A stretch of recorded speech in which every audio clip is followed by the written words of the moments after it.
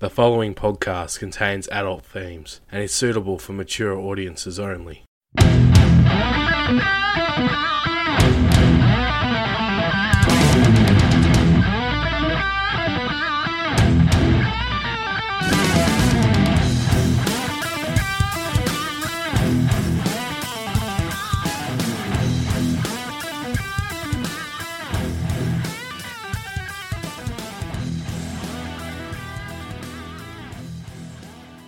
Hello and welcome to Lyrics of Their Life, the podcast that talks about the extraordinary lives lived by those that wrote or performed the songs we know and love.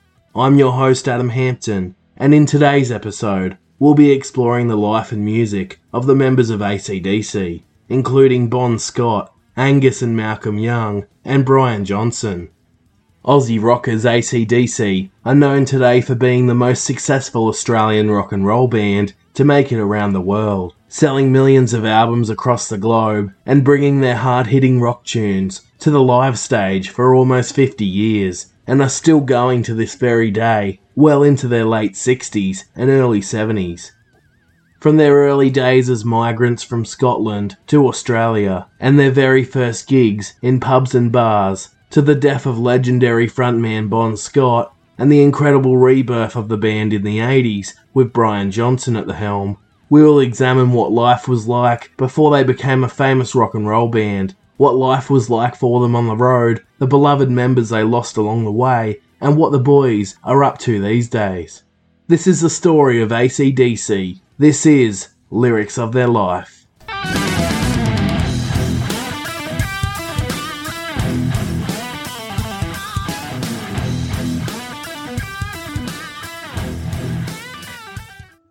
We begin the AC/DC story with the Young family, and the oldest of the two AC/DC brothers, Malcolm Young, who was born Malcolm Mitchell Young on the 6th of January 1953 in Glasgow, Scotland.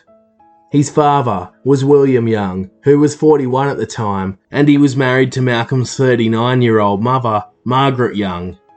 Margaret was a homemaker and housewife who cared for the children, while William had previously worked as a wheelboy at a ropeworks factory, and then as an operator in an asbestos and cement business, before he joined the Royal Air Force and served in World War II as a flight engine mechanic. After the Second World War had ended, William worked in the building industry and then as a postman. Malcolm also had 6 older siblings, including his oldest brother Stephen, who was already around 20 years old.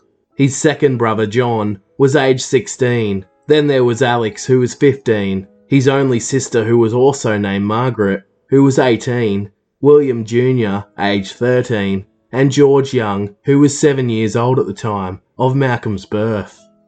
When Malcolm was just 2 years old, however, he welcomed his 6th sibling and baby brother into the world, named Angus McKinnon Young, on the 31st of March 1955. Together, as a very close family of 10, they lived at 6 Skerryville Road in the working-class Cranhill district of Glasgow, Scotland. Life was harsh at this time, however, as World War II had just concluded and there wasn't a lot of work or money to go around. It was a bleak and dark time, but the family stuck together. What they lacked in finances, they made up for love and a happy home. In the early months of 1963, however, Malcolm and Angus's father, William, had lost his job and was unemployed, making times much tougher. On one particular day, a TV advertisement appeared on the Young family's television that promoted the country of Australia, and that the Australian government were running an assisted travel program to allow people from other countries to immigrate more easily and affordably.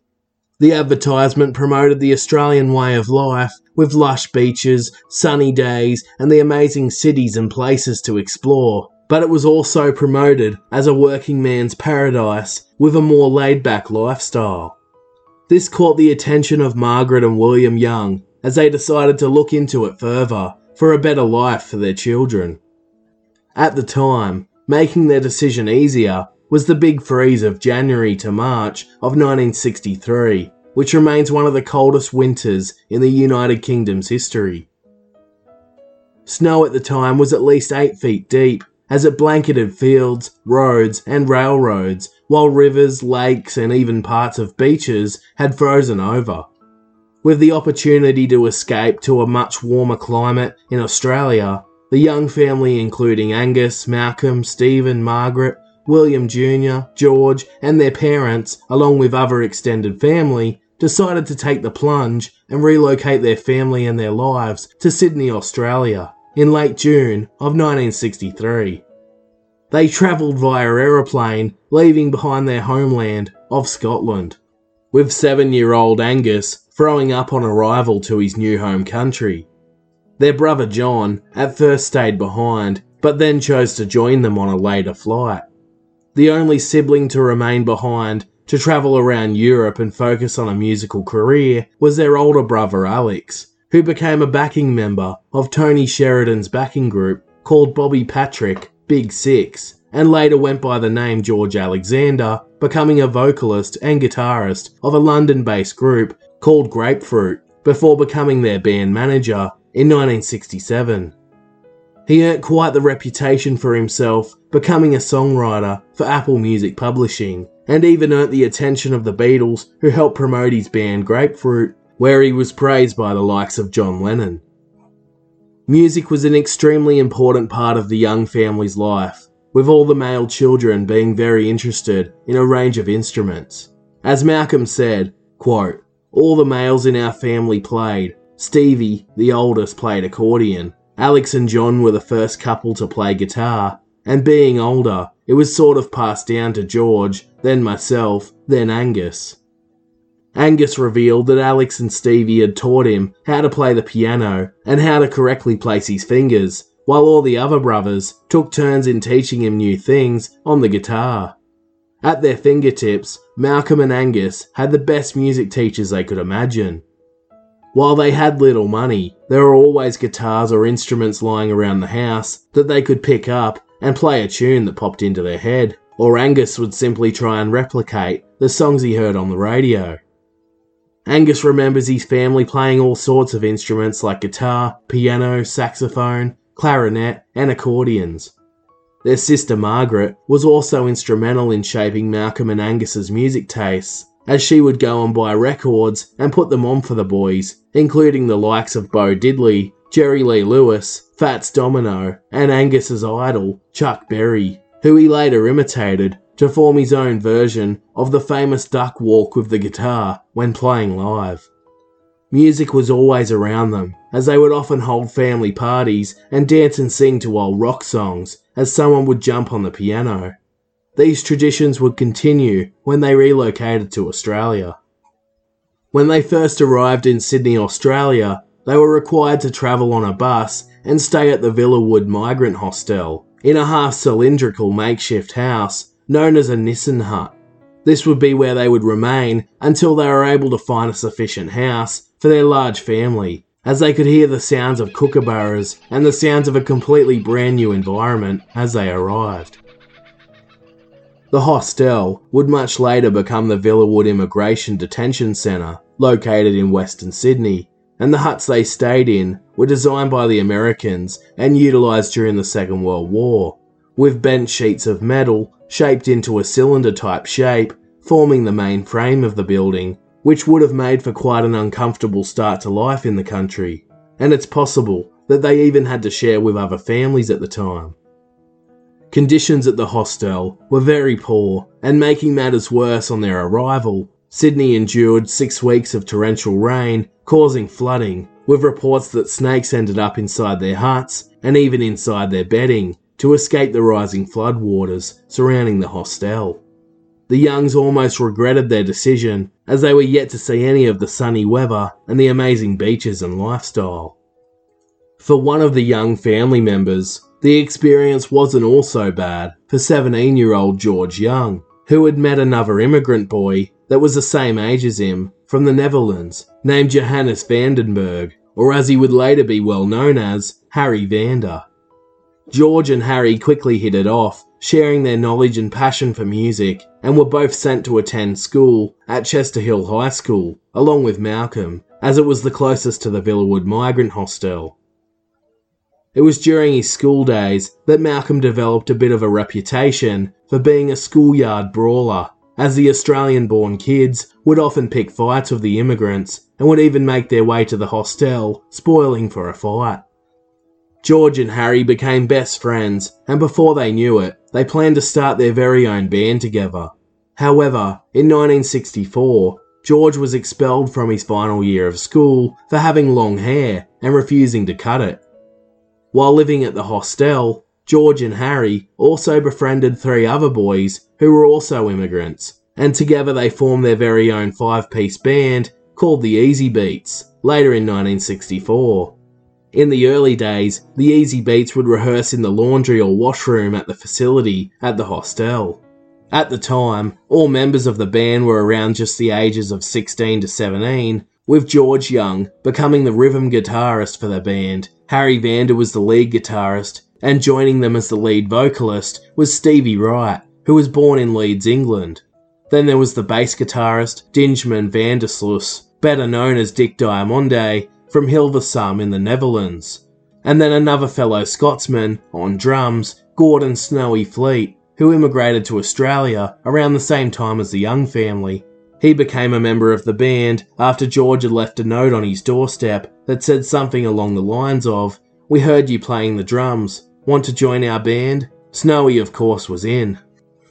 Soon enough, Harry Vander's family found a home in the Sydney suburbs, and so did the Young family, in a basic white semi-detached house in Burwood, at 4 Burwood Street, located in the inner west of Sydney.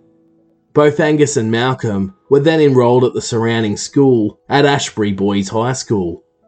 When attending school, Angus revealed that in order to fit in, they had to learn how to speak and understand the Australian accent and slang, as he described the Australian accent as, quote, "a bit of Americana mixed with old world English."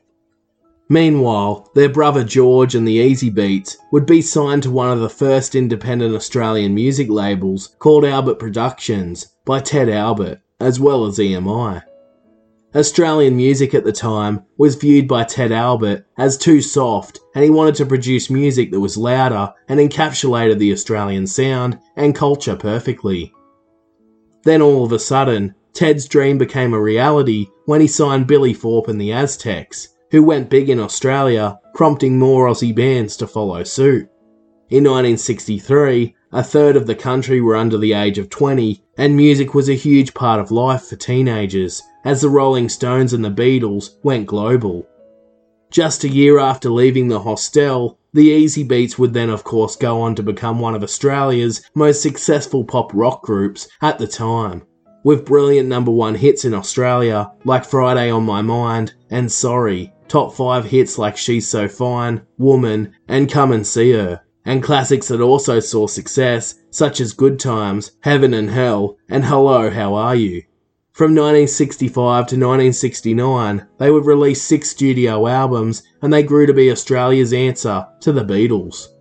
For Malcolm and Angus, watching the success of their older brother George with the Easy Beats was the perfect inspiration they needed to fuel their own desire to become musicians. The girls absolutely went crazy for the Easy Beats. Their female fans would jump onto stage to steal kisses and hugs with their favourite Easy Beats member, with one woman going as far as tackling drummer Snowy Fleet to the ground at one stage and pinning him down. Their fans would follow them to hotel rooms, be there waiting for them at airports, and swarm their tour bus. But things got more intense for the Young family when an Australian magazine revealed the exact address of George Young, causing female fans to rush to their family home in Burwood.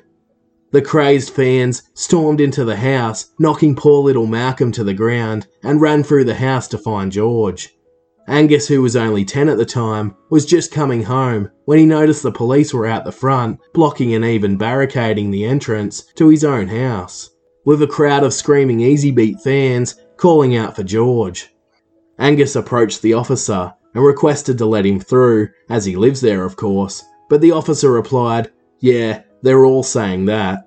Angus was then forced to jump the gate round the side and enter his own home from the back door. This wouldn't be the end of the pandemonium, however, as the press and the fans would be located out their front door for weeks at a time. While some would be turned off the life of a rock star from these experiences, it only made Angus and Malcolm believe they wanted it more. They thought it was the coolest thing to have a famous brother and TV cameras just outside their door. Angus and Malcolm could often be heard playing guitar all the time in their bedrooms, as Angus would prop himself up in the corner of his room, strumming away on his bed. Easy Beats producer Ted Albert would often stop by the house and would overhear Malcolm and Angus playing up a storm, even telling them when they were young, "If you're still interested in becoming guitarists when you're older, come and see me." Angus recalls always being told by their parents to be on their very best behaviour when Ted came around, in order to make an impression and be respectful to the head of their brother George's label. It's said that Angus began playing the banjo as his very first instrument, and instead of having 5 strings, he added an extra one like a real acoustic guitar. His mother soon bought him a cheap second-hand acoustic guitar, but since age 9, Angus had dreamed of owning a Gibson SG electric guitar after reading a guitar book, and to him, this particular guitar had the right appeal. Angus said, quote, "As soon as I had some money, I thought, well, this is the guitar for me." It wasn't until the year 1970, at the age of 15, that Angus realised this dream, after Angus saved up enough money to buy himself a second-hand Gibson SG by working some casual jobs, becoming his very first electric guitar that he purchased himself, after getting it from a music shop just down the road from his house in Burwood. As Angus said, quote, "I got out and got a Gibson SG that I played until it got wood rot because so much sweat and water got onto it. The whole neck warped. I bought it second hand. It was about a 67. It had a real thin neck, really slim, like a custom neck. It was dark brown." When speaking to the Guitar Show later in his career, Angus said, quote, "I never really sort of learnt like in the technical sense, like theory or anything. It was just, I'd look at some of my brothers and where their finger was, and you would hope you would get it right, and Malcolm did the same."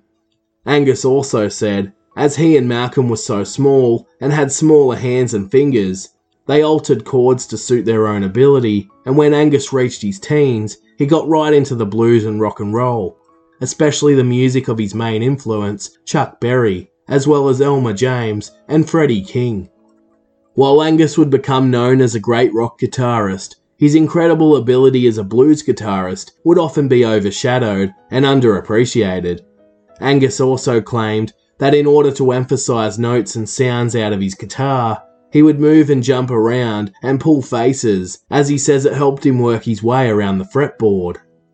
During their schooling days, Malcolm was described by his classmates as more of a ladies' man than Angus, but that the pair of them were both great guys who loved to joke around. Angus was said to have been quite shy with the ladies, but he also had attitude. With his mates, Angus would buy firecrackers and one time even smoke cigars with his mates that made him very sick afterwards. And from this moment on, Angus would always have a strong stance against drugs and smoking, and wouldn't be much of a drinker. In 1969, the Easy Beats decided to call it a day, after travelling around England touring. They had worked very hard over the past few years to make it in the UK, even recording at the famous Abbey Road studios, but struggled to capture an appealing sound for the UK market, like they had done back in Australia. Their charismatic frontman Stevie Wright had wrote a lot of their songs up to this point, but his style didn't seem to appeal to the UK and was viewed as too naive or simplistic. George Young and Harry Vanda then took over the songwriting duties to please the record company, but struggled to get creative. So after spending months locked away in a hotel room, they came up with their only top 10 hit while in the UK with the catchy track Friday on My Mind. This saw a resurgence of the band's popularity, especially in Australia, and finally the fans in the UK started going nuts over them too. The Easy Beats toured as a support act for Cream, the Four Tops and the Rolling Stones, but this wouldn't last, and after trying to mix up their style but failing to land another hit in the UK, they started to fade off. Things weren't all bad for the Easy Beats, however, as George decided to get married to his girlfriend Sandra while over in the UK. The Easybeats then returned to Australia and had some minor success with a track called Good Time, along with a tour to help pay their bills, but the band drifted apart and wanted to do their own thing. Despite the Easybeats era coming to an end, George and Harry made a deal to continue producing and writing music as a duo known as Vanda and Young. It would be Vanda and Young's incredible production skills, coupled with overseer Ted Alberts, that would help Angus and Malcolm realise their own dream down the track, as Harry and George got to work for other artists in the meantime, during the early 1970s. Lead singer of the Easybeats, Stevie Wright, however, would go on to have a successful start to his solo career with a #1 hit called Evie, and a successful debut album titled Hard Road that peaked at #2 in Australia and even featured rhythm guitar by Malcolm Young. But after Stevie Wright was busted using heroin, he was let go by his label after his second studio album, Black Eyed Bruiser, was released and failed to take off. As Harry Vanda fought a lot of George's younger brothers, and as Angus already had his own guitar, Harry handed down to Malcolm his very own Gretsch Firebird guitar from his days as an Easybeat. Harry had noticed Malcolm's guitar was falling apart, so he thought Malcolm could use it since he didn't need it anymore now his band had disbanded. As Harry Vanda was quoted as saying, "It was a nice guitar, but I didn't use it a lot, and Mal, the bloody thing he was playing was falling apart. It was terrible. I said, Jesus Christ, he was such a hot little player anyway, so I thought he deserves a good guitar." When Malcolm received the guitar, the neck and middle pickups were missing from the Firebird, so in order to stop the feedback, Malcolm would place his socks in the pickup cavity. Through the inspiration of their brother George, in 1970, when Angus was 15 years old and Malcolm was 17, they both decided to drop out of school early to pursue their interest in music, especially for playing the guitar, and started their own separate bands in surrounding areas, with Malcolm travelling as far as Newcastle in New South Wales to play for a band named the Velvet Underground, of course not the same band as the successful one. And Angus played for a band named Kentucky, which was later renamed Tantrum after the original band split up. In order to keep the money coming in to support themselves and their musical ambitions, Malcolm worked as an engineer for a bra company, and if music was to fall through, he was prepared to become a fitter and turner for work instead. While at work, Malcolm remembers listening to the machines and even finding rhythms for songs through the sounds that they made, and would go home that afternoon and turn it into a tune. Angus, on the other hand, landed a job at a printing factory. With their brother George Young and Harry Vanda of the Easybeats working together, the pair formed a project band called the Marcus Hook Roll Band as the lead vocalist, guitarist and bass, and joining them in 1973 were Angus and Malcolm, who shared the rhythm and lead guitar roles. Their older brother Alex Young also joined them on saxophone, who had since come over to Australia after working on his own musical projects. Together the four brothers and Harry Vanda recorded an album titled Tales of Old Grandaddy, with George and Harry Vanda also producing the album. Not many, including the band members, remember much from this time, however, as they were all highly intoxicated for much of the recording process, with George stating, quote, "We all got rotten drunk, except Angus, who was too young, and we spent a month in the studio boozing it up every night." With Angus and Malcolm sharing responsibilities on guitar, to this day, no member of the band can remember exactly who played slider guitar on some of the tracks, suggesting just how wasted they were. But despite these shenanigans, they still managed to chart at number 89 on the Australian album chart, with Angus and Malcolm's very first taste of life as a recording artist coming thanks to their brother, with George stating, "It was the first thing Malcolm and Angus did before AC/DC. We didn't take it seriously, so we thought we'd include them to give them an idea of what recording was all about." George was a good brother to Angus and Malcolm, and while he may have been slightly biased, he never held back on telling people how good his little brothers were at playing guitar. When he had returned from touring with the Easybeats in the UK, he was shocked to see how much they had improved, as they were playing better than people much more experienced than them.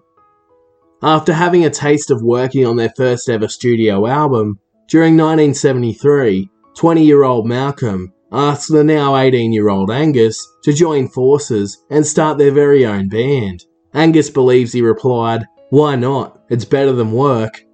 The pair quit their jobs and revealed the news to their parents, but they didn't think it'd last more than a week, as they were always fighting with one another. Malcolm and Angus at first would share both lead and rhythm guitar roles, but Malcolm would soon allow Angus to take the lead role, and it wouldn't be long until they realised they worked incredibly in sync with one another, and in their own words, they could read each other's minds. Although Malcolm took a step back to become the rhythm guitarist, his place in the band was integral, as he was the driving force and leader who kept them on track to reach their targets and goals.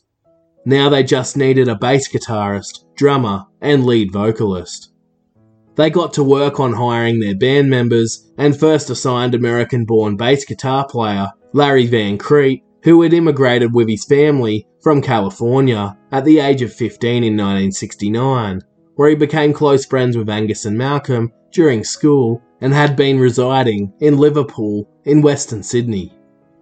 Next, they brought in the ladies' man, Colin Burgess, on drums, who was the only Australian-born member of the band and who had also been a successful drummer for a well-renowned Australian rock band called the Masters Apprentices, where he earned himself 2 Go Set magazine poll wins in 1970 and 71 for Best Drummer, as voted predominantly by teenagers, and was part of 2 big hits with the band, with Because I Love You and Turn Up Your Radio.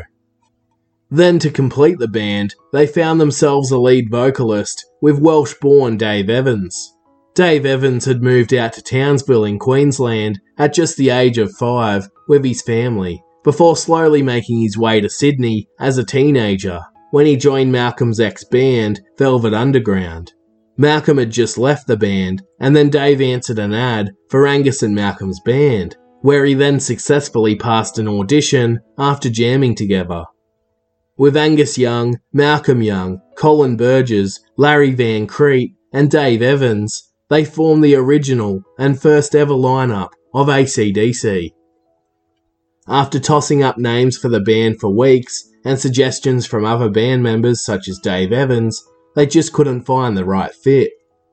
Angus and Malcolm came up with the unique but catchy name for the band after their sister Margaret had suggested it after noticing the label on the back of her sewing machine that read AC/DC, meaning alternating current, direct current, or in other words, electricity. Angus and Malcolm found this name to be easy to say and remember, and that it related extremely well to their raw energy as a band and their power-driven electric performances, as both Angus and Malcolm were quite energetic performers. Adding to their new name would be a high-voltage lightning bolt that replaced the forward slash in between AC and DC, representing power and the energy they like to perform with. They also thought that AC/DC was written on most appliances and in a way was a great advertisement for themselves. They also revealed that they once told a cab driver their band name and he confused their name as a slang word meaning bisexual, or that they themselves must have been gay, which they took offence to. They considered changing the name over this, but instead decided to stick with it. In hilarious circumstances down the track, however, they would find themselves booked to play a gig in Perth at a drag bar due to the confusion over their name. AC/DC would rehearse at the Young family home in Burwood, in between games of pool, poker, and table tennis. Angus was committed to playing guitar and couldn't get enough of it. He would be seen playing before practice and then again straight after, as he just kept getting better and better. When the house became too crowded, they often took their rehearsals to a building in Newtown during October 1973 as they prepared for their first ever gigs. Australian rock and roll was born in the pubs and clubs, and on New Year's Eve in 1973, AC/DC were privileged to play their very first live gig on Goulburn Street at Checkers nightclub in Sydney, after they were booked by musician Gene Pearson. The nightclub at the time was one of the most popular and well-renowned clubs in the city, and it was a huge way to start their careers. Helping them to get the gig was the fact that the band's drummer Colin Burgess was once a member of the successful band the Masters Apprentices, and that Angus and Malcolm were the brothers of Easy Beat member George Young. with Gene Pearson among others seeming quite keen to see how the new band would go, with plenty of expectation and intrigue riding on the gig. AC/DC wouldn't play too many originals to start with, instead covering the hits by the Rolling Stones and the Beatles, as well as other rock and roll bands like Free, musicians such as Little Richard and Elvis Presley, and blues musicians like Chuck Berry, with their main influences coming from the US and UK rather than from Australia, as no Australian rock bands had really established themselves worldwide as of yet. It's said that on that night, they played a number of different sets, as Angus performed a 30-minute guitar solo. Malcolm played bass occasionally when Van Crete jumped on the saxophone, while Malcolm and Angus also had a guitar battle as they entertained a crowd of around 550 people. After this gig, they would return to Checkers on a regular basis, as well as the Hampton Court Hotel in King's Cross and other clubs and bars that were full of drunk and rowdy, beer-swigging patrons going crazy over the loud music as the smell of sweat and beer would fill the air. During late January to early February of 1974, AC/DC went into EMI Studios in Sydney to record their first ever single, titled Can I Sit Next to You Girl, in the style of glam rock, after Malcolm and Angus had wrote the song and they had been testing the track out by playing it live. During the recording process, however, Larry Van Crete was fired by AC/DC for not being up to standard, and his bass lines were instead re-recorded for the song by George Young. This then led to a long line of bass players coming and going, with the next in line being Neil Smith, who joined the band during late February 1974. This would only be the beginning of a number of changes to the band throughout its history. That same month in February, more frustration set in for Malcolm and Angus when it was decided that Colin Burgess would also be fired, after a number of issues such as an incredibly long drum roll, which pissed off the Youngs, and also showing up to one of their gigs while heavily intoxicated, despite Colin claiming that his drink was spiked. Burgess had been hitting the drink so heavy that he was stumbling over his drum set, and he had to be carried off by the band at one stage, so Malcolm had no choice but to let him go. Colin Burgess was then replaced very briefly by a university student named Ron Carpenter, who had been a drummer for a promising band from Armidale in New South Wales, called Bogoslav, but he too was let go for a man named Russell Coleman. Then the revolving door continued for a couple of months as Russell Coleman was let go and they settled on Noel Taylor. Dave Evans, however, wasn't too happy about all the sackings, and in particular with Colin Burgess, who he himself got along with well, which caused early fractures in the band and soured Dave's relationship with the Youngs. From March to April 1974, the lineup of Angus, Malcolm, Dave Evans, Neil Smith and Noel Taylor continued to play gigs in New South Wales and build a solid following, but they still struggled to find their true identity. Angus said about this time, however, that they quickly learnt what the crowd didn't enjoy based off of whether they were booing or cheering. In the early days of AC/DC, they were actually described as a type of glam rock band, with the style of Dave Evans rubbing off on the band, as they often wore flashy clothes and even satin. They were very much different to their later hard-hitting pub rock tunes of the Bon Scott era. Occasionally the band's manager, Dennis Lachlan, who was once a member of Sherbet, would also step in on vocals for Dave Evans, with Evans and Lachlan sharing quite the rivalry and dislike for one another. During AC/DC's early shows in New South Wales, Angus initiated his iconic schoolboy outfit look, but it wouldn't be the first outfit he trialled with the audience. During the early gigs, he actually dressed as Zorro, Spider-Man, a pilot, his own parody version of Superman, named Superang, short for Angus, and even played guitar in a gorilla outfit. That was until his genius sister, Margaret, came up with yet another brilliant idea for Angus to wear his school outfit from Ashbury Boys High School, as she thought he looked quite cute in it, and she still thought he looked like a schoolboy, despite already being 18 or 19. Margaret originally suggested it jokingly, until Angus decided to go through with it one day. so his sister Margaret fixed it up for him on her sewing machine, with his attire including a tie and hat with the letter A for Ashbury. The very first gig that Angus wore the famous schoolboy outfit in public was during April 1974 on the rooftop of the Victoria Park swimming pool entrance in Camperdown, which would go on to be one of AC/DC's favourite places to gig, along with Checkers, in the early days. A famous group of photographs capture this time as Angus is seen repping the schoolboy outfit with his red Gibson SG strapped to his back, while the rest of the band can also be seen in costume, with lead vocalist Dave Evans in a red and white striped outfit with long boots, inspired by Rod Stewart, crossed with Slade. Bass player Neil Smith can be seen wearing a motorbike cop outfit, including a helmet. The drummer Noel Taylor wore a Jester or Harley Quinn costume, fitted with bells and a top hat, while Malcolm dressed as a pilot in a white jumpsuit and long boots.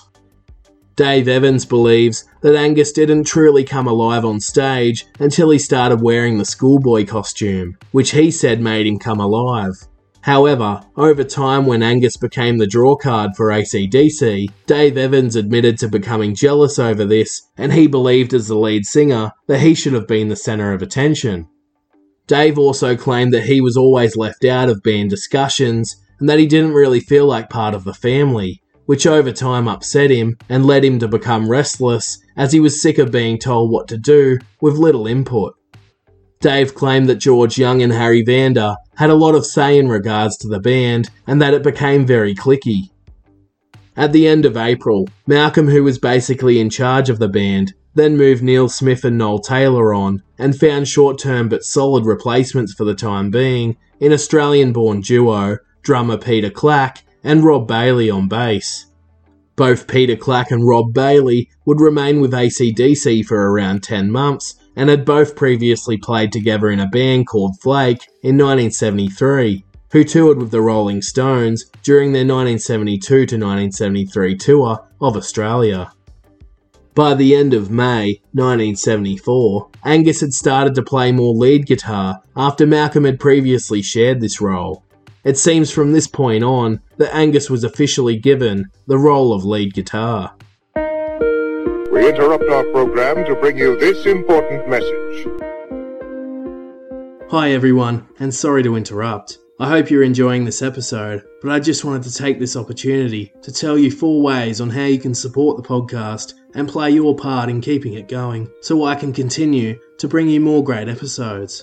If you enjoy Lyrics of Their Life podcast, first of all, it would be greatly appreciated if you could subscribe to the podcast wherever you listen. It's totally free to do. It just means that you will receive a notification when a new episode of the podcast becomes available.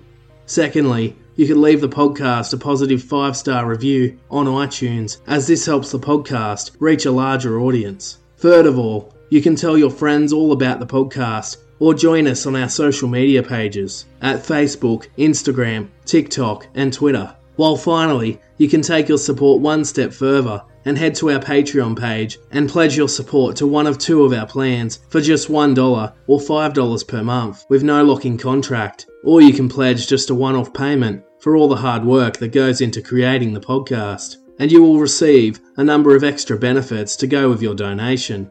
Or you can even buy me a beer for $5 at buymeacoffee.com/lyricsoflifepod.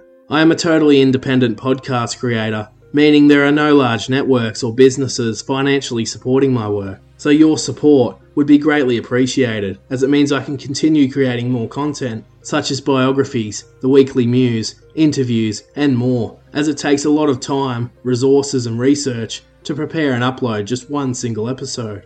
Links to Patreon and Buy Me a Coffee can be found in the show notes on our website at lyricsoftheirlife.com or on our Facebook page. Once again, I appreciate every one of my listeners for their support, no matter the form it comes in. Thanks for listening. Now let's get back to the episode.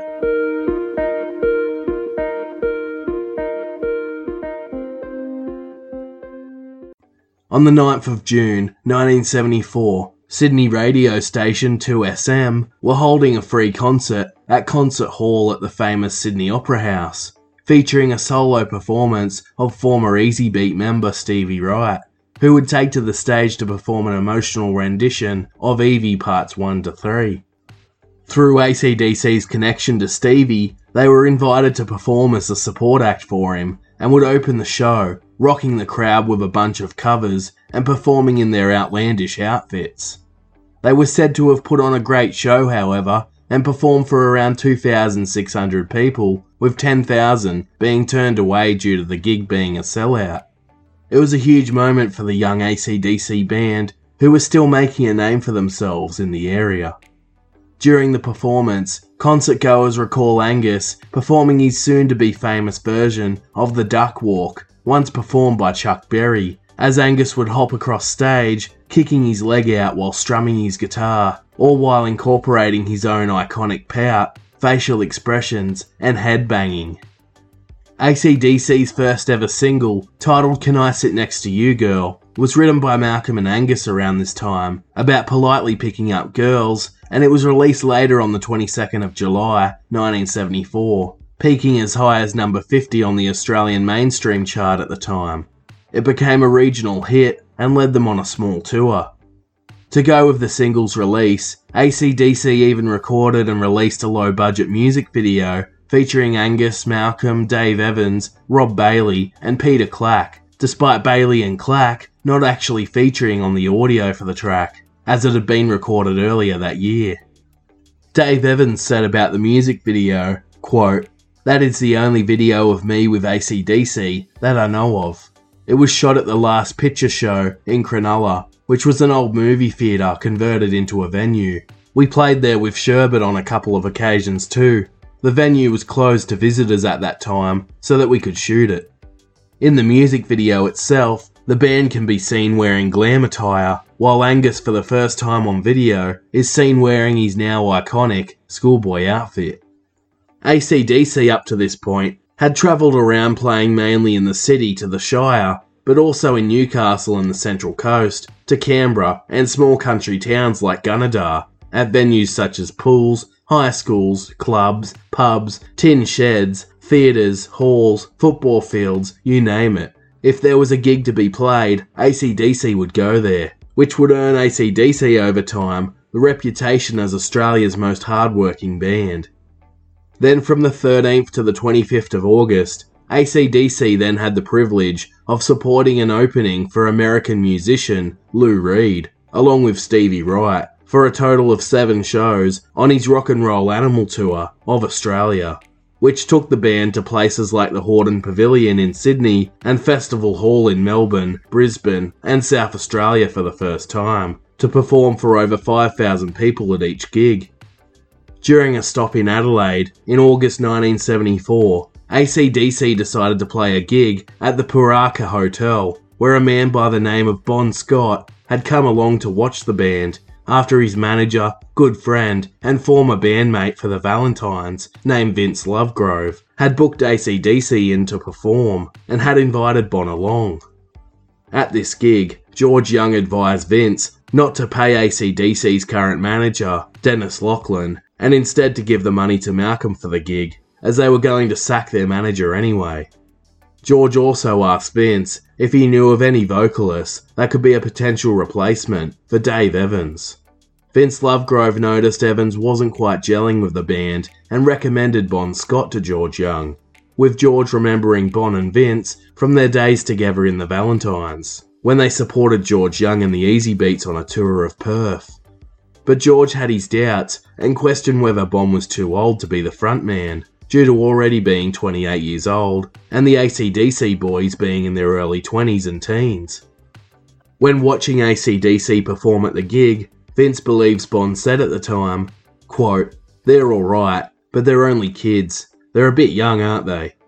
For a short amount of time, Vince had been sourcing odd jobs for Bon Scott, and gigs as a singer in a band, and had kept in contact with George Young via telephone after word got out that AC/DC weren't overly happy with their lead singer Dave Evans. This was in fact true, as George as well as Malcolm and Angus weren't overly happy with Dave Evans and didn't think he was the right guy to take them to the next level. For a long while, Malcolm and Angus hadn't really enjoyed playing the glam rock style of Dave Evans, and while in his own right, he was a solid vocalist, he lacked the charisma of a frontman and the vocal range that someone like Bon Scott possessed. They thought that instead, Dave was just too over the top and too flashy for them, or a bit of a pretty boy.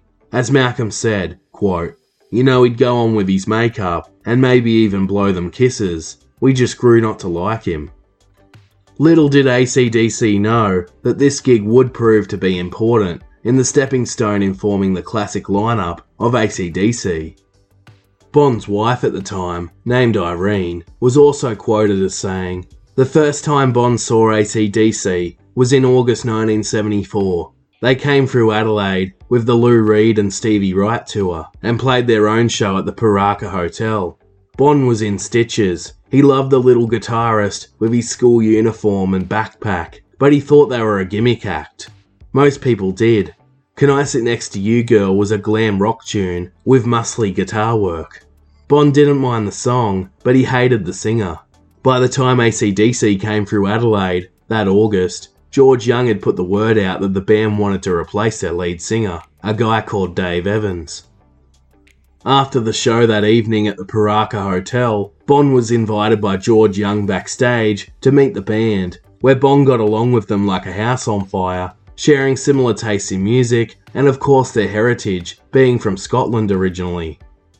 Vince vouched for Bon, putting in a good word for him to become the lead singer, although there were concerns about Bon being too old, despite them all getting along so well, with Vince Lovegrove stating, quote, "I had a meeting with Malcolm and Angus and suggested Bon as their new singer. They asked me to bring him out to the Paraka Hotel that night and to come backstage after the show. When he watched the band, Bon was impressed and he immediately wanted to join them, but thought they may be a bit too inexperienced and too young. After the show backstage, Bon expressed his doubts about them being able to rock. The two Young brothers told Bon he was too old to rock. The upshot was that they had a jam session that night in the home of Bon's former mentor, Bruce Howe, and at the end of the session, at dawn, it was obvious that AC/DC had found a new singer, and Bon had found a new band. That night, AC/DC jammed with Bon Scott as they played covers of Chuck Berry, blues and rock and roll, and they gelled perfectly, playing songs all night long. It would prove to be an unofficial audition for the band, as the Young brothers grew keen on having Bon join them. The way they all gelled led to Bon following the band around, hanging out with them often, and even landing a job with them on the road, as George Young decided to keep his talent close should they sack Evans. While some stories between band members and those close to the band at the time vary, many believe that Bon Scott occasionally acted as the band's chauffeur, driving them to gigs and back to their hotel, but it's uncertain what exact gigs Bon carried out these duties at. In a 1976 interview with English journalist Ray Lancaster, Bon revealed that he had been employed by an agency as a chauffeur, driving bands to and from gigs for $10 a night, and that AC/DC were the first band he had worked for as a chauffeur. While they travelled together, they of course came to know Bon well, and his larrikin and wild man persona that we all eventually came to know and love was most definitely there in the early days. Malcolm said, quote, "When we met him for the first time, it was like we'd known him forever. No shit with Bon, no shit with us guys. He almost became a brother." While Angus said, quote, "He was kinda weird. He pulled up in this old beat up 50s car. He could barely see. You just saw this maniac head and this crazy guy coming flying down the road."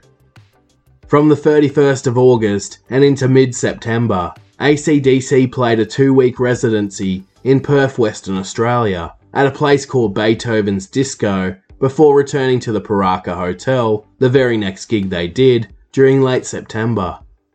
It was at this gig at the Paraka Hotel where Bon would get his first opportunity to perform with AC/DC for the very first time.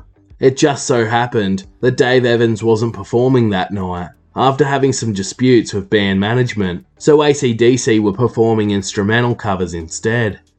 Vince Lovegrove then encouraged Bon to get up and sing for them, which after enough encouragement and a few drinks, he did.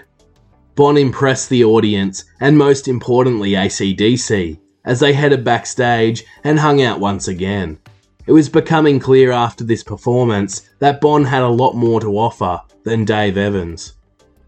At AC/DC's next gig, Dave Evans then returned to front the band, but sensed he was on the verge of being squeezed out, which was exactly what they had planned to do. Dave wasn't very comfortable with having Bon around, being their chauffeur and a known lead vocalist. Dave worried his time with the band was well and truly up. On the advice of well-renowned touring promoter Michael Chugg, AC/DC travelled to Australia's hotspot for musicians in Melbourne, located in the state of Victoria, Australia, where they played during September 1974 at the St Kilda Esplanade Hotel. In the crowd at the show was music promoter and Hard Rock Cafe owner Michael Browning, who made himself known to the band. Browning was impressed by Angus and Malcolm's ability on guitar, but he was disappointed by the type of music they were playing, being glam rock, and he wasn't so sold on the vocals of Dave Evans, believing he wasn't the right fit for the band. During October 1974, AC/DC then travelled back to Adelaide to perform at the Largs Pier Hotel, where the Young brothers called up Michael Browning to inform him that their manager Dennis Lachlan had quit the band and had left them penniless and stuck in Adelaide. Browning luckily agreed to get the boys from AC/DC out of trouble, and Bon helped bring them back to the Hard Rock Cafe in Melbourne for a gig which would ultimately turn out to be Dave Evans' last with AC/DC.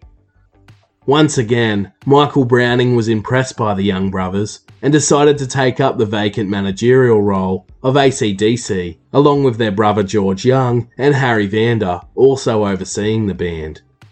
The management deal with Browning was also put together with a man named Bill Joseph, where they gave the boys from AC/DC a tour bus, road crew, and a house to live in together, paying them a wage of $60 each a week. Bon Scott, who entered the fold at the perfect time, was a focus point of discussions between AC/DC's management as Browning, George Young and Harry Vander discussed what to do with Dave Evans and if Scott was the right man for the job. Malcolm and Angus decided, with a push from Browning, Harry and George, that they would revert back to their true taste in music by playing more blues and hard rock style music. With this in mind, they were advised by their manager Michael Browning to let Dave Evans go, which they did. It's believed that Browning and Evans also clashed, and that this was a large part of Evans leaving the band, with Browning stating in his personal memoir, Dog Eat Dog, quote, "No disrespect to Dave, but they wouldn't have made it with him as singer. He could sing okay, but he didn't have the character Bon brought into the band. The character, the sense of humour, the swagger. They were never going to go as far as they went, with Dave out front. Bon was the real deal." When Bon overheard that AC/DC were on the hunt for a new singer, Bon Scott put his hand up for the lead vocalist role, telling the boys that I can sing.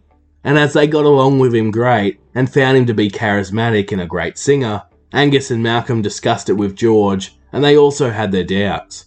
The age factor kept playing on their minds, with Angus and Malcolm thinking that Bon was too old at the age of 28 already, despite Bon thinking they were too young. While George Young was impressed by Bon's vocal ability, he wasn't so keen on Bon's unusual quirky personality and rough exterior, with earrings in each ear, his high-pitched Aussie larrikin speaking voice, his missing teeth from getting in brawls, and his tattoos. But he realised the pros outweighed the cons, and that with Bon, they had the potential to go far. So they decided to take the punt on him, and they gave him the job.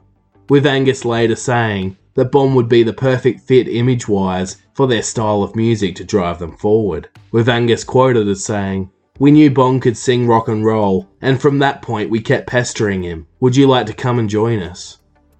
Bon returned to Vince Lovegrove's place, where he had been staying, and packed up all of his stuff, and told Vince, "I'm going to Sydney with AC/DC."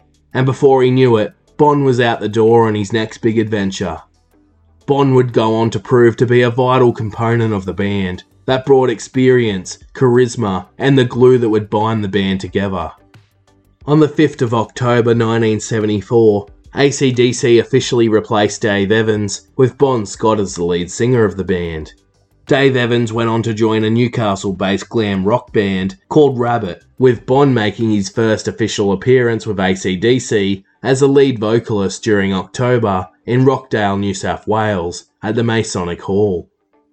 But to fully understand and appreciate AC/DC's New Wild frontman, we need to journey back to his beginnings in life. Where did he come from, and what had Bond been up to up until this point? Bon Scott was born Ronald Belford Scott on the 9th of July 1946 at Fife Jamieson Maternity Hospital in Forfar, Scotland, just like his new AC/DC brothers, around 11 years before Malcolm and 9 years before Angus. Ronald, aka Bond's father, was named Charles Belford Scott, or also known as Chick, while Bond's mother was named Isabella Cunningham Mitchell, also known as Isa, both of which were the same age and born in Scotland. Bond was actually his parents' second child, after he had an older brother named Sandy, who sadly passed away just after being born. Although at the age of 3, Bond would welcome his little brother Derek into the world, who was born in 1949. The family of 4 lived in Kirriemuir in Angus, Scotland, and decided to start a new life in Australia in the year 1952, when Bond was just 6 years old. They left behind the cold and dreary Scotland for sunny Australia, settling in the town of Sunshine, which is a suburb of Melbourne in Victoria, Australia. When attending Sunshine Primary School, Ronald adapted the nickname Bon, as there was already a boy in his class named Ronald, while his classmates played on the phrase Bonnie Scotland, often referring to him as this, and he wasn't overly popular when first arriving in Australia due to his strong Scottish accent, as he said, quote, "My new schoolmates threatened to kick the shit out of me when they heard my Scottish accent. I had 1 week to learn to speak like them if I wanted to remain intact. It made me all the more determined to speak my own way. That's how I got my name, you know, the Bonnie Scott." Then at the age of 7, Bond and his family welcomed another baby brother into the world named Graham, and sometime later a sister named Valerie. In 1956, at the age of 10, Bond and his family relocated to the Port Harbour city of Fremantle, Western Australia, after Bond and his brother Graham had developed bad asthma and were struggling in the colder climate of Melbourne, whereas Fremantle was much warmer. Bond was enrolled at North Fremantle Primary School before being enrolled to attend high school at John Curtin College of the Arts after his parents noticed his talent and interest in music. Bond loved to sing and especially idolised Little Richard's screaming style of vocals, his energy and onstage persona, and early rock and roll style of music. Bond loved a variety of music and especially loved the blues. He enjoyed Glasgow band the Alex Harvey Band and Free with Paul Rogers. It would be as a teenager that Bond continued to pay tribute to his Scottish roots by joining the Fremantle Scots Pipe Band, where he learnt to play the drums for the band alongside his father. Fremantle was a great place for Bond to grow up, and it's said that he had a happy childhood, with plenty of mates around him who enjoyed hanging out and listening to local rock bands, as rock and roll was quite popular at the time in Fremantle. He was described as a cheeky larrikin, but on the other hand, he was a really nice easygoing lad who some say even had a certain aura about him, even back then. Bond would often get involved in fights, but he was never the type to start them. Instead, he liked to jump in and help a mate out, often copping the brunt of a beating and losing a tooth here and there, but he could also hold his own, despite being quite scrawny. Like Angus Young, Bond decided to leave school at the age of 15 and began working a number of jobs, including as a crayfisherman, a farmhand, and as a trainee weighing machine mechanic. Bond, however, was a rebellious wild child and landed himself in trouble on numerous occasions.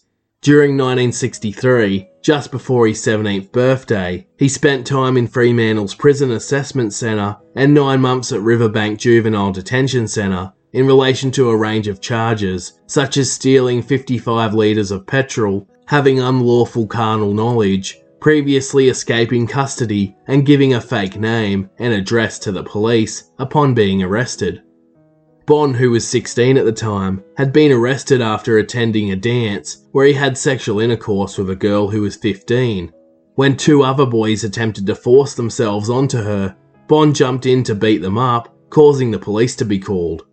When the police arrived, Bon gave them a fake name and address before taking off in a mate's car, only to end up in a children's court anyway, facing all these charges and being sent away to juvenile detention for boys and briefly Fremantle jail. Bon was ashamed of his actions and vowed not to return to jail, as he felt like he had let his parents down. When he was released, he attempted to join the Australian Army when he turned 18, but was rejected due to his criminal history after being labelled socially maladjusted, meaning someone who has had many run-ins with the law. They struggle with authority and cannot be trusted, as they tend to be impulsive, manipulative, and hot-headed. After the army was deemed not to be an option, Bon worked a number of jobs, including as a bartender, postman, and truck packer, before keeping his musical passion alive by starting his very first band in 1964, called The Spectres, where he utilised his previous drumming skills for the Fremantle Scots Pipe Band to become the band's drummer, and occasionally he sung lead vocals. The Spectres were a 5-piece band, playing mostly covers of rock and roll and blues, like the Kinks to Van Morrison, rather than pop music. Together they enjoyed success and local acclaim as they gigged at dances and halls around Perth in Western Australia, and in 1966, when Bon turned 20, the band would often play gigs side by side with another successful Perth band called the Winstons, fronted by Vince Lovegrove. After they shared the stage at a number of gigs and got along well, the two bands, the Spectres and the Winstons, decided to join forces to form the Valentines. As a member of the Valentines, Bon would often be stood in the background miming along, but would sometimes share lead vocals with Vince Lovegrove. The Valentines soon flourished and became the biggest gigging band around Perth, performing mostly covers and a couple of originals. They were inspired by the likes of the Rolling Stones, the Beatles, and of course the Easy Beats, with Bon himself being a big fan of the lead vocalist, Stevie Wright. The Valentines would win a Battle of the Bands competition that saw them win a trip to Melbourne, where they entered a second Battle of the Bands involving 11 other competitors and performed 2 songs for around 5,000 screaming fans. The Valentines fell short of the winning prize, which was worth a trip to London. However, while in Melbourne, they decided to stay and tour the club scene, soon realising that Melbourne was the place to be for a touring band. It was vastly different to the music scene in Perth, and pretty much any band ranging in skill level could bag themselves at least 2 to 3 gigs a night pretty easily. The Valentines style became known as bubblegum pop music, with a hint of surf music in there, which was far away from the bad boy antics Bon once knew, and to many appeared to be quite lame and daggy. The Valentines travelled back to Perth to work hard for 6 months and got big enough that they even earned studio time, recording 2 EPs and 8 double singles together, before permanently basing themselves in Melbourne by 1967, where 2 of their singles even peaked inside the top 30 on the Australian mainstream charts. Through the success of these singles, the Valentines gained the attention of none other than George Young and Harry Vanda of the Easy Beats, who hired the Valentines to support the Easy Beats on their tour of Perth. This would be the very first time Bon Scott and Vince Lovegrove would meet George Young, which would only help them down the track, with George selecting Bon to front AC/DC. After becoming popular amongst female fans, bubblegum music quickly faded off and became outdated. As the band was only earning enough to tour and not to keep food on the table, the band members all had to find jobs, with Bon becoming a postman, while Vince Lovegrove worked at a menswear clothing store, both in the Fremantle area. On Bon's mail run, he would stop in for smoko or lunch at the menswear to drop the mail off and spend time with his good friend Vince. While on their break together, they would go and have a couple of drinks, or sneak round the corner of the shop and have a hit or 2 of speed, as they would chat about their dreams as musicians before heading off back to finish their work for the day. Vince and Bon's drug habits had often landed the band in trouble, which ended up causing the band to make a pact for a no-drugs policy. While they were in Melbourne, the pair had snuck off to a gig featuring another band when their keyboard player offered them pot. Bon and Vince then arrived back at the motel stoned out of their minds when they were busted by their fellow bandmates and were threatened to be booted from the band. However, as the lead singers, they knew how important they were and that they were basically untouchable, so they continued to break the rules. Into 1969, the Valentines attempted to salvage their credibility and turned to rock music, having some success, but it was already too late, and they were seen as a novelty act. Then during late 1969, the No Drugs Pact was thrown out the door when the Valentines became involved in a well-publicised drug bust. When the Valentines were caught by the police with the drug hashish or marijuana. Bon and his bandmates had purchased the marijuana in Geelong, Victoria, and brought it back to their rehearsal space at the Jan Juk Surf Lifesaving Club in Torquay, where they were set to rehearse with a brand new lineup for the band going forward. Police came knocking and busted the band, who later got off with a good behaviour bond and a $150 fine. While the charges seemed light, at the time, this was seen as highly controversial, and the band were all over the front page and blasted for their actions, as it was one of the first instances where an Australian band had been caught up in such a scandal. Bon was interviewed many times where he claimed marijuana should be legalised, with fans, critics and the media quickly turning on the band. On top of this, problems then arose within the band in regards to the band's direction as they struggled to remain relevant for the right reasons, with Vince stating, quote, "We were only being kept alive by publicity about pot, not by what we were doing." With everything stacked against them, all members decided to go their own separate ways in August of 1970 to start afresh, as Vince continued by saying, quote, "We got lost basically, we got together. Bon and I decided and felt we had the right to do it, as we formed the band in the first place, that we would leave the band." The news didn't go down well when Bon and Vince broke the news to their bandmates or management, but they wanted to move on and try something new. Vince would go on to music journalism and remain a figure in the music industry as a booking agent for bands to play in clubs and pubs in Adelaide, while Bon searched for a fresh start of his own. Bon took off to Sydney in late 1970, where he joined and became the lead vocalist for a hippie band called Fraternity, who were modelled on Robbie Robinson's The Band, where they played progressive and psychedelic rock. His time with the Valentines would help him become a frontman for the band, as he now sported a very hippie look about him, including a large bushy goatee or facial hair, wild hair, and occasionally he would appear in blue and red body paint. Along with all of this, he would sing in a much different tone of voice, with a lot more melody to it. After being signed to Nova Agencies, who also managed a band called Black Feather, the two bands would often jam together, and Bon was invited to play recorder, of all things, on a track called Seasons of Change on Black Feather's debut album. After this, Bon Scott with his Fraternity bandmates worked on their own debut album, titled Livestock, and relocated to Adelaide in South Australia by early 1971, where they settled in together on a farm. Involved in the recording process was lots of drugs and booze, including marijuana and even magic mushrooms. The 8-track album Livestock was released later that same year in 1971 and managed to chart at number 44 on the Australian album chart.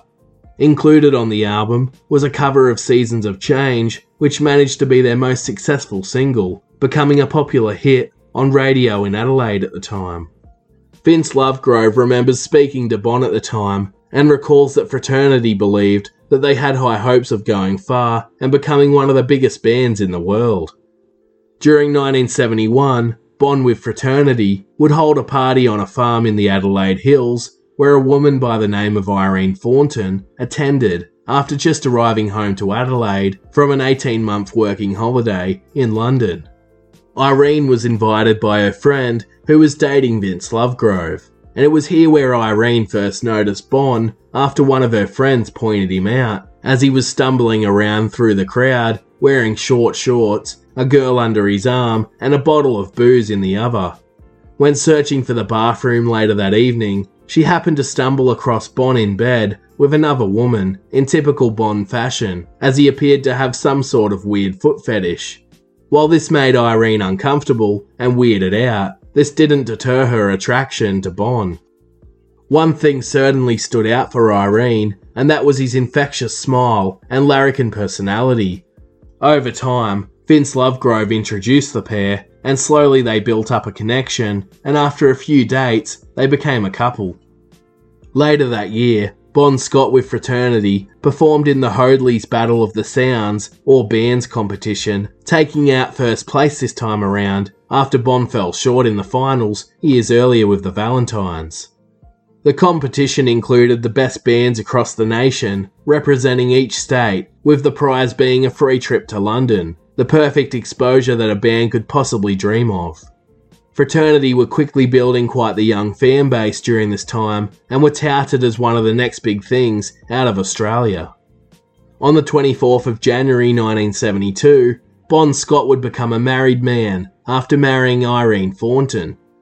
Irene spoke very highly of Bon, describing him as very different to what was perceived later by the media, as she was quoted as saying, "He had a lovely sense of humour. He was a warm person. He got along very well with older people and kids." According to Irene Thornton, the wives of the band members would help support the band, with Irene working as a receptionist, while Bon took up some odd jobs here and there as a wig maker of all things, which he absolutely hated, so he chucked that in and worked briefly as a barman. Fraternity was a very tight-knit community-type band, almost like a big family, that chipped in to support each other. Then in April 1972, Fraternity released their second studio album that was called Flaming Galah, which managed to peak this time around at number 28 in Australia and was more successful than their debut album, which saw them move away from the psychedelic and progressive rock sound and more towards the blues and classic rock. By the end of 1972, Fraternity had built themselves a solid following in Australia, and especially in Adelaide, where it was almost cult-like. Bon and Fraternity, as well as Bon's new wife Irene, then took their trip to London to test the waters in the UK, where they had the privilege of supporting Status Quo and a band named Geordie, who, believe it or not, featured Brian Johnson on lead vocals, the very same Brian Johnson who would later take over from Bon Scott after his death. While they were gigging together, Bon and Brian Johnson actually shared a pint together at one stage on the tour, and got along really well, but would go their separate ways and would never meet again. While they were in the UK, members of Fraternity slowly started becoming homesick, and two of their members left the band.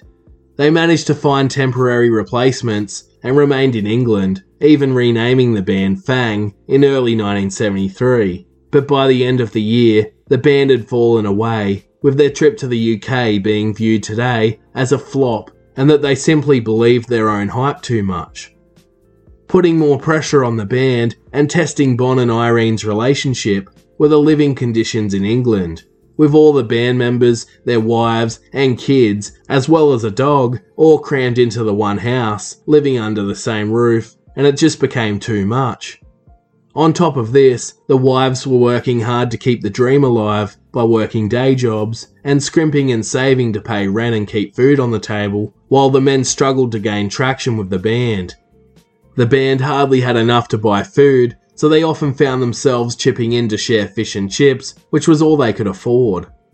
Slowly, Bon and Irene started to drift apart after once being so close. Bon, however, made things much worse when he was found to be unfaithful in their marriage, and Bon's addiction to drugs also played a part in their straining relationship. According to Michael Browning, in his book Dog Eat Dog, he believes in relation to Bon's unfaithful behaviour that Bon revealed that he had been visited by two different women in the same maternal ward, as they were both about to give birth without each of the women being aware of one another. Bon was known for sleeping with countless groupies in his time, but was also said to have many potential children out there, two of which were almost certain to be born to other women during his time with Irene. with Benjamin Scott and Dave Stevens both later claiming to be his sons and that they were born during the early 70s. The remaining members of fraternity, including Bon and Irene, decided to return to Australia to assess where to go from here. Bon Scott, along with a couple of other willing band members of fraternity, or now known as Fang, would go on a hiatus, with Bon being completely broke and depressed now that a second band had failed. On top of this, at the beginning of 1974, the relationship between Bon and his wife was on the rocks. With 1974 off to a poor start, Bon began working an average day job at the Wallaroo fertiliser plant, but was clearly upset and he started heavily drinking, with some saying he would be drinking brandy straight from the bottle and that he started to become aggressive when he would drink. This often led Bon to jump on his motorbike while heavily intoxicated and ride off angrily into the night.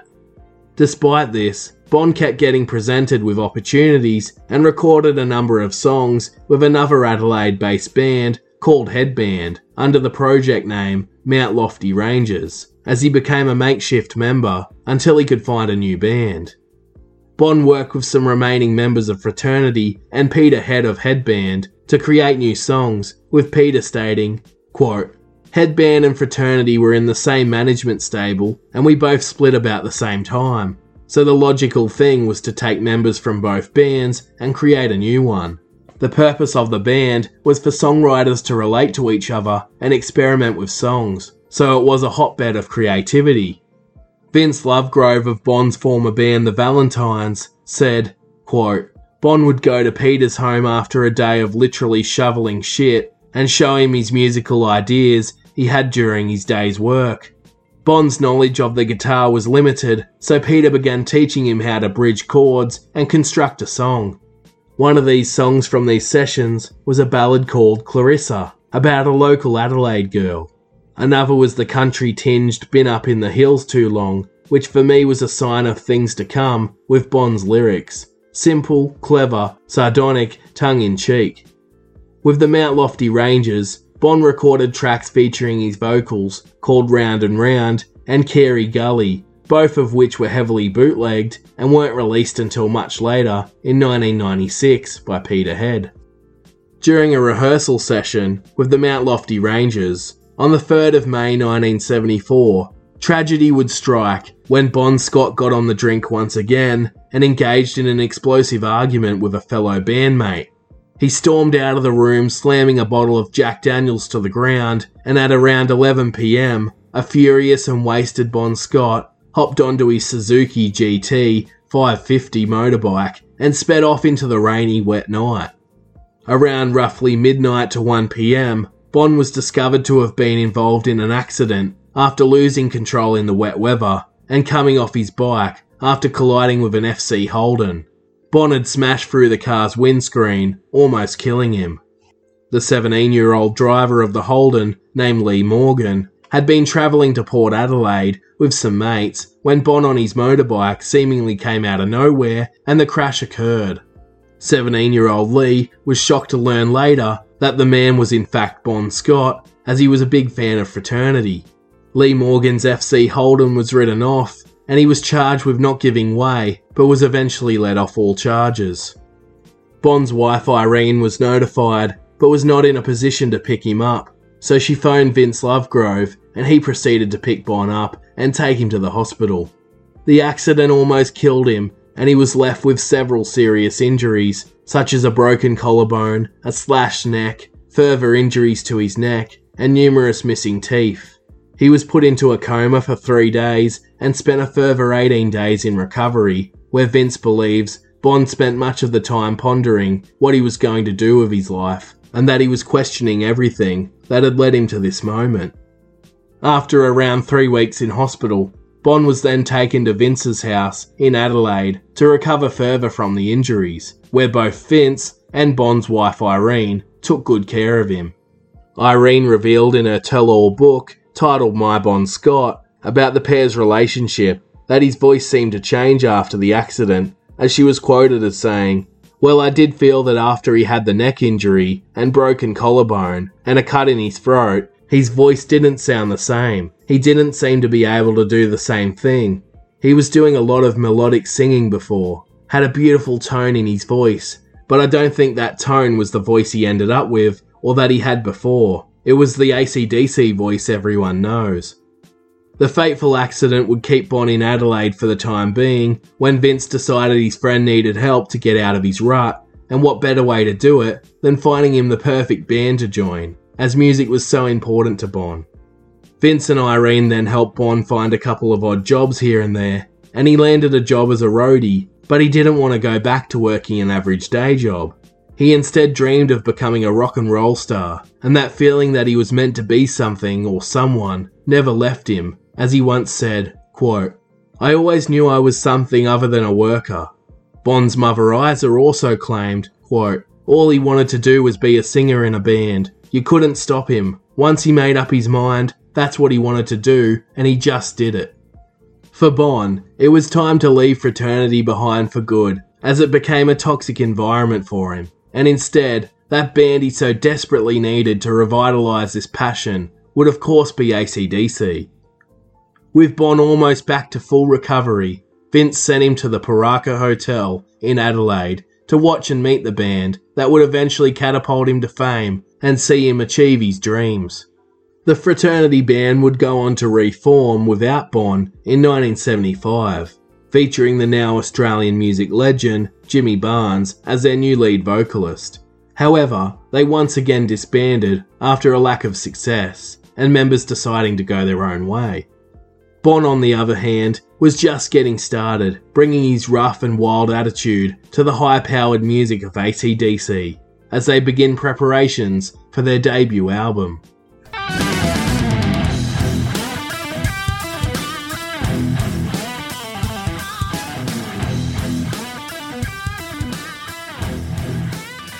On the next instalment of Lyrics of Their Life, the AC/DC story, we delve into what the Bon Scott era looked like, so join us next week for that episode. Don't forget to check out our other episodes from Season 1 and 2. You can also find us on social media at places like Facebook and Instagram. If you're really enjoying the podcast and would like to give back for the hard work that goes into it, it would be greatly appreciated if you could leave a review on iTunes, let your friends know about what they've been missing out on, and click the free subscribe button to the podcast so you can receive notifications when new episodes become available direct to you. If you would like to support the podcast that one step further, then feel free to head to our Patreon page or buymeacoffee.com, where you can pledge your support for as little as $1 a month. Every bit of support is greatly appreciated, and it means I can continue to bring you more great episodes in the future. Once again, thank you all for listening. I'm your host Adam Hampton, and this is Lyrics of Their Life.